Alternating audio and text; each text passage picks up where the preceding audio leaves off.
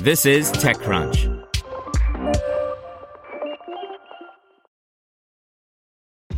This episode is brought to you by ShipStation. You know, folks, I'm all about working smarter, not harder.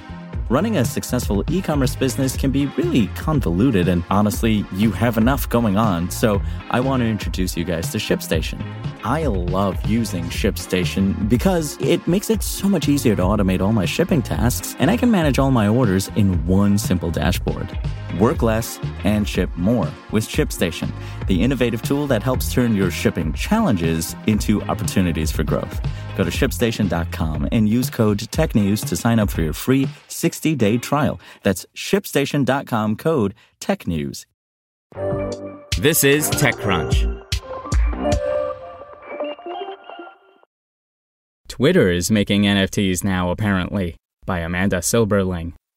No, it's not April Fool's Day, but Twitter's entire account has been taken over by NFTs. As its new header reads, "I've stopped moisturizing because tweeting about NFTs is keeping me young now." If that's true, the Twitter bird is going to look like a little baby duckling by the end of the day. This morning, Twitter posted 140 free NFTs for 140 of you besties, nodding to Twitter's initial 140-character limit. In retrospect, we should have expected this after Twitter co-founder and CEO Jack Dorsey sold his first tweet as an NFT earlier this year through a website called Valuables by Cent, which is unaffiliated with Twitter, yet gives people the option to mint and sell NFTs of tweets. Even Mark Cuban, who has been investing in the NFT space, sold a tweet on Valuables for 0.56 Ether, or $953 at the time. Dorsey's NFT sold for 1,630 Ether, which was worth about $2.9 million at the time of sale. He donated the proceeds to give directly to aid the COVID-19 response in Africa, but NFTs are still often criticized for their negative environmental impact. Others worry that the NFT market could just be a flash in the pan.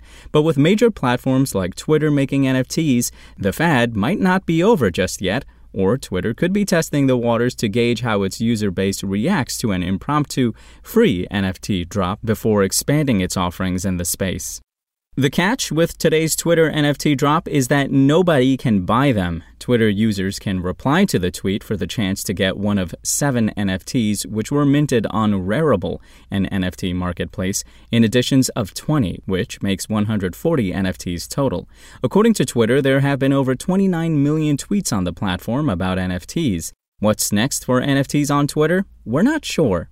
But with Twitter's rapid development of new features like Spaces, Super Follows, Twitter Blue, and more, it's possible that this won't be the last we hear about Twitter's foray into crypto-powered collectibles.